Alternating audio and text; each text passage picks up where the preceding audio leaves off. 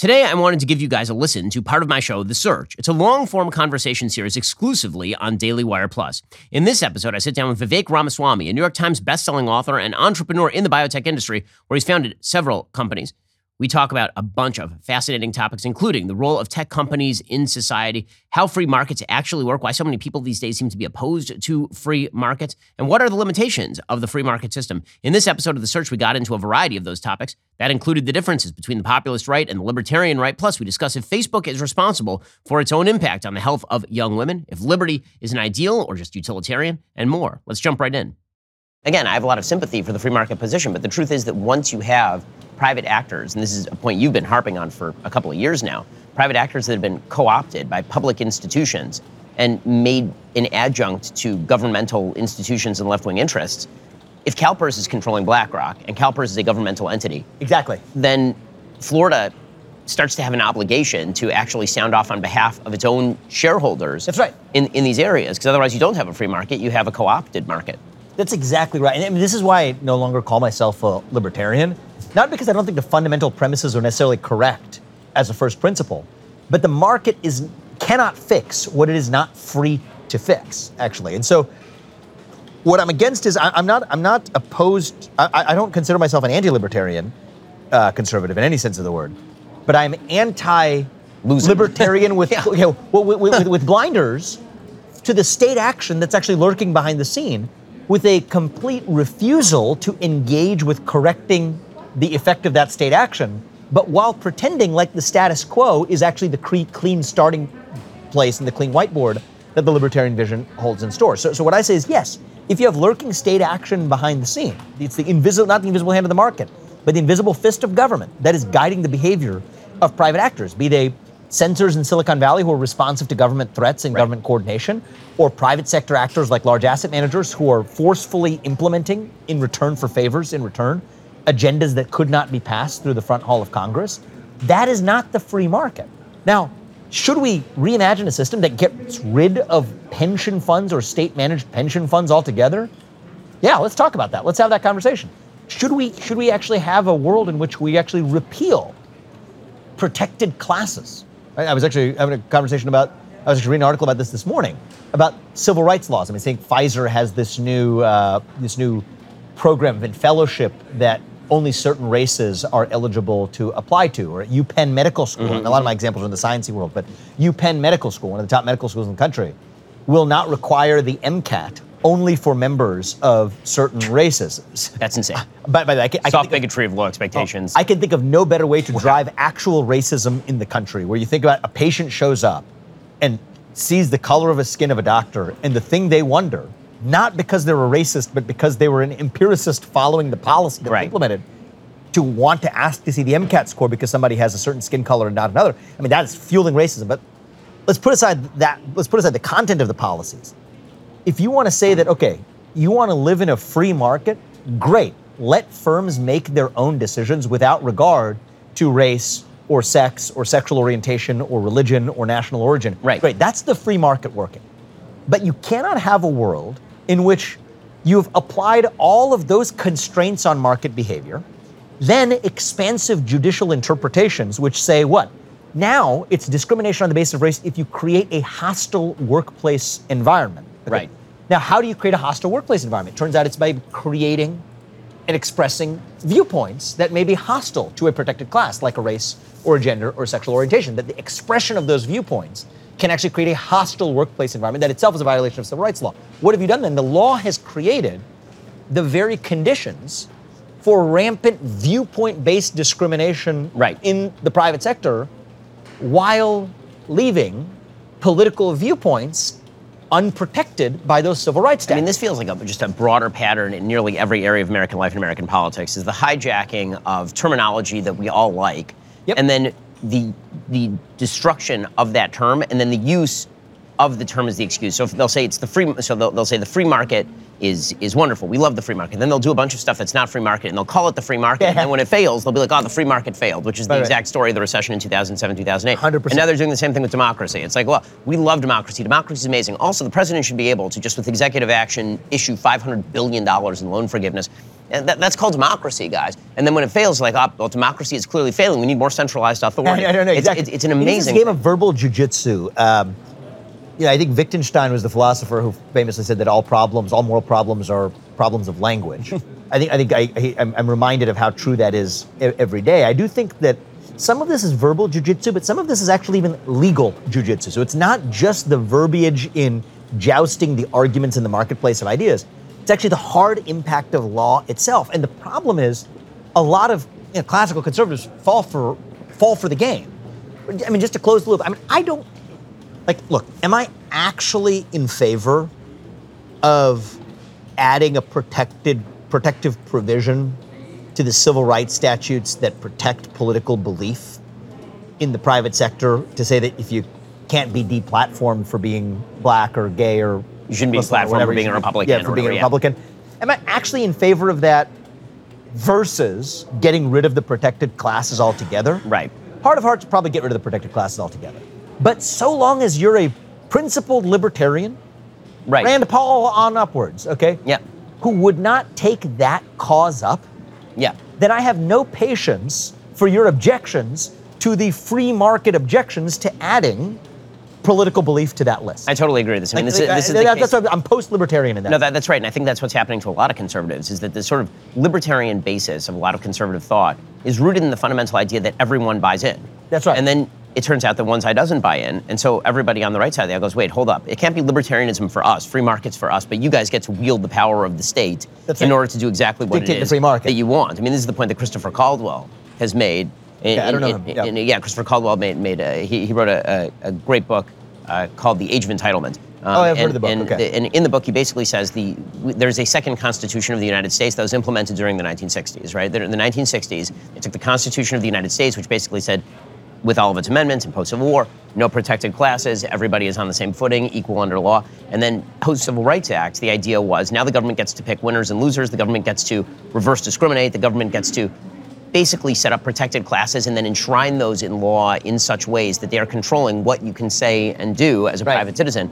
And so once you're living in that world, you're living in that world. And I think that there's a phrase that's been used on sort of the post-libertarian right that, I don't agree with them on a lot of things, but I think the phrase is correct. You have to know what time it is. I mean, the fact is that people on the right very often refuse to acknowledge what time it is and the forces that have been arrayed against them. And so they get very nervous about listen, I'm nervous about the idea of the government utilizing power on behalf of quote-unquote right-wing interests as well. Because again, my congenital belief is that the government should stay out of these things. But if the only ability, if the two choices are, we lose, or we fight it back to a standstill, with the hope that eventually we get back to the libertarian agreement, I'm going to pick the second every single time. I agree with you. So I think you and I are actually even more similar than I know. We're pretty similar in our perspective.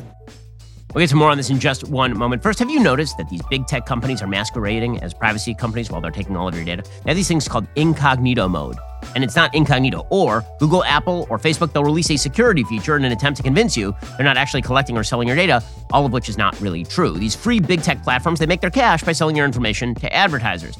I mean, they're allowed to do that, but you shouldn't allow them to do that. I mean, that's your choice. To protect myself against big tech's prying eyes, I use ExpressVPN. I have for years. ExpressVPN hides and encrypts 100% of your online activity so big tech can't track you. I use ExpressVPN on all of my devices. Just fire up the app, tap one button, and I'm protected. One ExpressVPN subscription covers up to 5 devices at the same exact time, so you can protect your entire family as well. ExpressVPN is the world's #1 rated VPN by Mashable, The Verge, and countless others. Get the VPN I trust to protect my online privacy when big bad tech is at the door. Visit expressvpn.com/Ben and get 3 months free on a 1-year package. That's expressvpn.com/Ben. Again, expressvpn.com/Ben to learn more. That's expressvpn.com/Ben. So there's another interesting observation to make about these sort of two branches of the conservative movement here. We just talked about sort of the content of the differences. I think there's another difference, though, that kind of complicates this. You, if I heard between the lines correctly, tell me if I did, was sort of your implicit critique of the post-libertarian right might relate to this, which is that like the libertarian right can sort of argumentatively joust according to first principles. Okay, that there's a set of principles that, maybe at risk of being completely blind to present realities, and a combination of not just the blindness but the lack of courage is actually what I call it, to take up the full extent of what you actually believe, right? Okay, somehow the Civil Rights Acts and the protected classes are sacrosanct and we can't touch them. But we're going to pretend like the free market starts where those end. That's right. While actually having the law create the very conditions for viewpoint-based discrimination, deplatforming, firing, whatever else it is. And same thing, by the way, we'll take the ESG-driven control of capital markets as given, but then somehow any everything push against outside that of that movement, is free markets. Everything outside of that's free market, that we have to flash freeze the present and then assume here and forward. That model doesn't work. So we talked about that. The problem with much of the the post-libertarian right or what you could call lowercase p populist right or whatever is that it doesn't rest on a philosophy or set of principles. It's an emotion that is frustrated, correctly so, by the way, with the failures of courage and the failures of eye-opening, of opening one's eyes of the classical conservative sort of neoliberal right, neolibertarian right, but also frustrated with the actual victory, the winning that you refer to on the left. And so I think what we need, what sort of the future of the conservative movement demands, is bringing the intellectual rigor of actually having a principled, ordered worldview from the historically classical right, but applying that to a starting point and a status quo that recognizes the fact that we're not starting from neutral territory. We're not starting with a whiteboard. And like we as a movement have not done the hard work of defining what that affirmative vision actually is, as opposed to saying that, fight back and get neutral. Okay, that might be like a short-term strategy to a stalemate, but where from there? Okay, the libertarian, classical, liberal, Milton Friedmanite worldview had a vision of what that society looks like, okay? For whatever reason, the people who have espoused that mantle do not have the political courage, will, or ability to drive and recreate a worldview by undoing the damage that's been done for the last 60, 70 years of policymaking in this country. Fine. If we're then going to take that as given, what is our ordered worldview that we will advance as a North Star, guiding set of principles of the conservative movement? I mean, that was, I will not claim to have done that in my new book, but that was a project that I at least attempted to begin in my new book that's coming out next month. But this is the conversation we need to have. I totally agree with you. I think one of the big problems that I'm seeing inside the conservative movement is the universalism of each of the sort of proposed ideals. So on the one hand, you have the libertarians, and the idea is we should be libertarian all the way on up from the federal level, all the way down to your local community. So if there's legalization of marijuana is good on the federal level, legalization of marijuana is good in your community, there should be a porn shop in every corner. Yep. And conservatives are going, are you out of your mind? I mean, this is where I live with my kids. What the hell's wrong with you? And then you see on the conservative side, the idea that, well, the left is winning, so we have to use every tool at our disposal at every possible level, all the way on up from local, all the way up to the federal government. If that means that we have to grab power at the federal government and cram down our views of the federal government, we will do that without even sort of reference to whether that's realistic or whether that's counterproductive or whether you're going to end up granting powers to a federal government that you wish you hadn't 5 seconds later. Right, which is the history of giving power to the federal government. And so, I've been reliant in my own ideology more and more on the idea that you can only have, that universalism essentially doesn't apply, that particularism is the way to go. What I mean by this... By levels of government. Yes, exactly. That you can do a lot of things at the local level in terms of government, in terms of community building. All that stuff is not off the table. The libertarian ideal doesn't apply at the very local level, because the fact is that you and your friends, when you have an HOA, there are tons of restrictions that you live under as an HOA, and I live in my local Jewish community. There are all sorts of social restrictions that we put in place with regard to one another that violate kind of libertarian prescriptions. If we see one of our kids doing something wrong, I notify my friends. If somebody falls short, I'm giving charity to their family. If I know that somebody's doing something wrong, I go to them and I chide them. We have people who just are not welcome at the synagogue because they violated the social precepts. The communitarian model works at the level, if the family is the fundamental unit, and then it's sort of like... Families are communist, right? Exactly. You have a joint bank account with your wife, communist to communitarian to... That's an interesting... And then as you abstract up, then on a practical level, because there is no brotherhood of man, because Americans hold less in common than Floridians, and Floridians hold less in common than people who live in my area, that as you abstract up the chain, if you wish to live together in a common polity, you're going to have fewer rules. You can't have as many rules because there's just less for us to agree on. And ironically, what's happened is that we've actually reversed it. So what's happened is that we've gotten very libertarian about sort of our local communities and very nationalistic about the top level of government. It's like, okay, well, our local community, we got to defund the police. On our local community, I don't want anybody telling me what I can do in the privacy of my own home. But on the federal level, man, I want the federal government subsidizing every single thing I do, regulating every single thing that I do in my house. Well, that's the area where we disagree on everything. So why are we granting extraordinary powers to a government that's distant from us and governs 330 million people? So here's what I love about that. So I want to, this is a new idea. It's also a bit of a different take on liberty. It's an affirmative vision, though, and I love it. So is that the one I'm like 100% behind? I don't know. I need to process that. There's a lot there. I mean, I think that what that comes down to also is a fundamental difference in how conservatives think about liberty. So conservatives tend to think of liberty as, you can think of it as either inherent or instrumental in terms of its value. Either liberty is good for its own sake, of course, or it's good in order to achieve something, right? And so I think that for too long, a lot of conservatives have fallen into the classical liberal argument that liberty in and of itself is an ideal. And the reality is that conservatism doesn't argue that. It argues that liberty within certain boundaries, right, ordered liberty, is a good thing. So how do you order that liberty? You order it more on the local level. As you abstract up, you're going to have to allow for the possibility of more liberty because people in San Francisco don't live like people living in Alabama. But the very core idea of how conservatives argue has been predicated on the wrong thing. They've been arguing, instead of balancing liberty within particular roles in communities, instead they've been arguing liberty is its own inherent good. And so what the left has done is they've taken that and they've turned it in on itself. Liberty we were discussing in another context. So everything I have said so far, I am high conviction in. I'm now going to say some things that I'm going to tell you. My level of conviction in the things I'm about to say goes down, but I think it's a conversation we need to be having to move the ball forward in the movement. Okay, so my concern, so what I love about that is actually a coherent affirmative vision.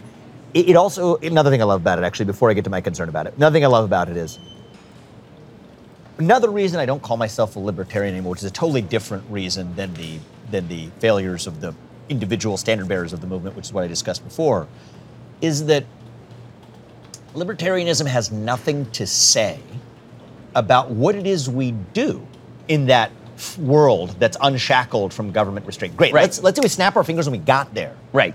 Okay, what do we do as human beings now? That's right. Maybe the Torah has something to say about that. Maybe the Bhagavad Gita has something to say about that. Okay, maybe the Bible has something to say about that.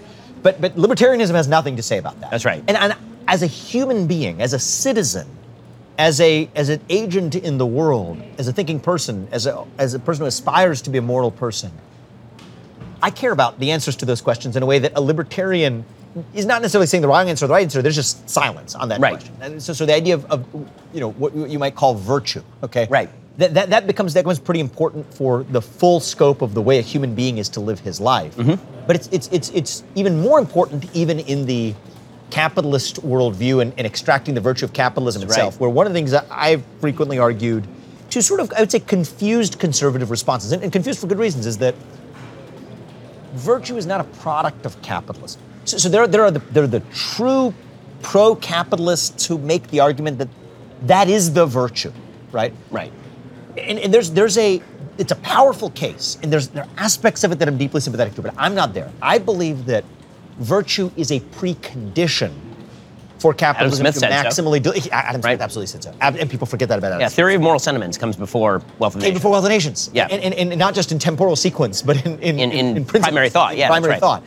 And so the question for me is, actually, even if you think about the modern, it's interesting about that point. I mean, modern social media, I think, calls that bluff. What modern social media, the algorithmized version of it, manages to do is to take those human insecurities and to pick at them so repetitively and so artfully with algorithmic force behind it that it is able to take advantage of psychic insecurities that exist in the real world but are able to be amplified in the digital world, that give us a window into your soul to know more about you than you know about yourself, as a vehicle to sell you lots of stuff. And we have multi-trillion-dollar industries built on the back of that principle. So when people say things like, and Republicans are kind of confused about this issue at times too, but we'll say things like, well, Facebook knew that teen girls were suffering worse body image insecurity issues as a consequence of using Instagram or whatever, and anger management issues on their platform, and they didn't do something about it.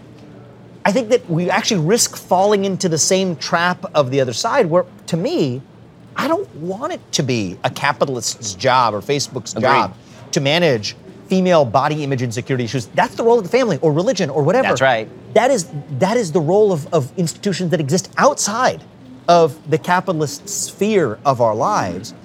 You know, I mean, a crude definition of virtues. I mean, look, I think capitalism, I often say, delivers on its promise for a society most completely when our wants actually match our needs.